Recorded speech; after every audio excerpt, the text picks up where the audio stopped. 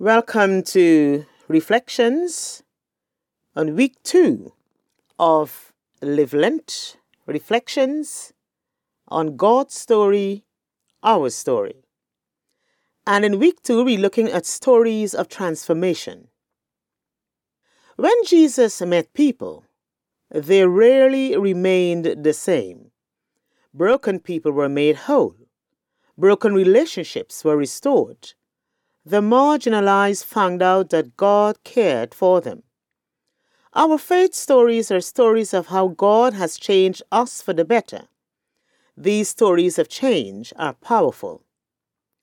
The action for this week is to take time to think about how God has changed you.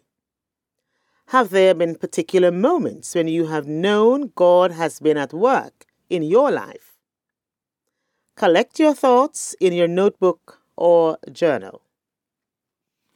So it's Monday of week 2 and it's the 1st of March. And today we're looking at Go Home and Tell. And reading comes from Mark's Gospel, chapter 5, reading from verse 1 to 20. They came to the other side of the sea, to the country of the Gerasenes. And when he had stepped out of the boat, immediately a man out of the tombs with an unclean spirit met him. He lived among the tombs, and no one could restrain him any more, even with a chain. For he had often been restrained with shackles and chains. But the chains he wrenched apart, and the shackles he broke in pieces, and no one had the strength to subdue him. Night and day among the tombs and on the mountains he was always howling and bruising himself with stones. When he saw Jesus from a distance, he ran and bowed down before him. And he shouted at the top of his voice, "What have you to do with me, Jesus, Son of the Most High God? I adjure you by God, do not torment me." For he had said this to him, "Come out of the man, you unclean spirit." Then Jesus asked him, "What is your name?" He replied, "My name is Legion, because we are many." He begged him earnestly not to send them out of the country. Now there was on the hillside a great herd of swine was feeding. And the unclean spirits begged him, "Send us into the swine, let us enter them." So he gave them permission. And the unclean spirits came out and entered the swine, and the herd, numbering about 2,000, rushed down the steep bank into the sea, and were drowned in the sea. The swineherds ran off and told it in the city and in the country. Then people came to see what it was that had happened.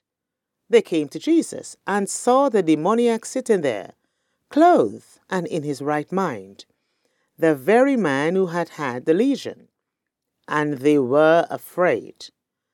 Those who had seen what had happened to the demoniac and to the swine reported it. Then they began to beg Jesus to leave their neighborhood. As he was getting into the boat, the man who had been possessed by demons begged him that he might be with him. But Jesus refused and said to him, "Go home to your friends and tell them how much the Lord has done for you, and what mercy he has shown you." And he went away and began to proclaim in the Decapolis how much Jesus has done for him, and everyone was amazed. This is one of the most dramatic stories of a person being changed by Jesus that we have.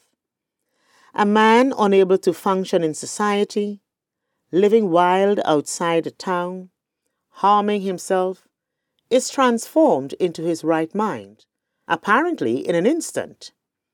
No wonder people rushed out to see what had happened.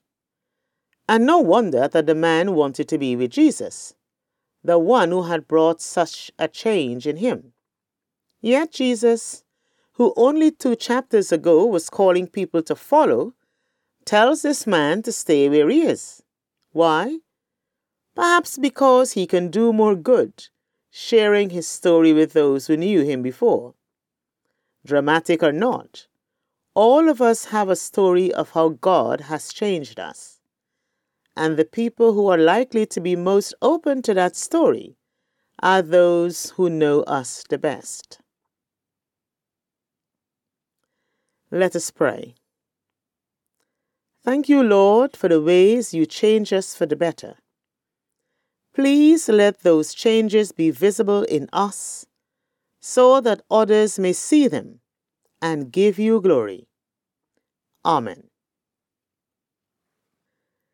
A reminder this week to take time to think about how God has changed you. Have there been particular moments when you have known God has been at work in your life? And to collect these thoughts in your notebook or journal.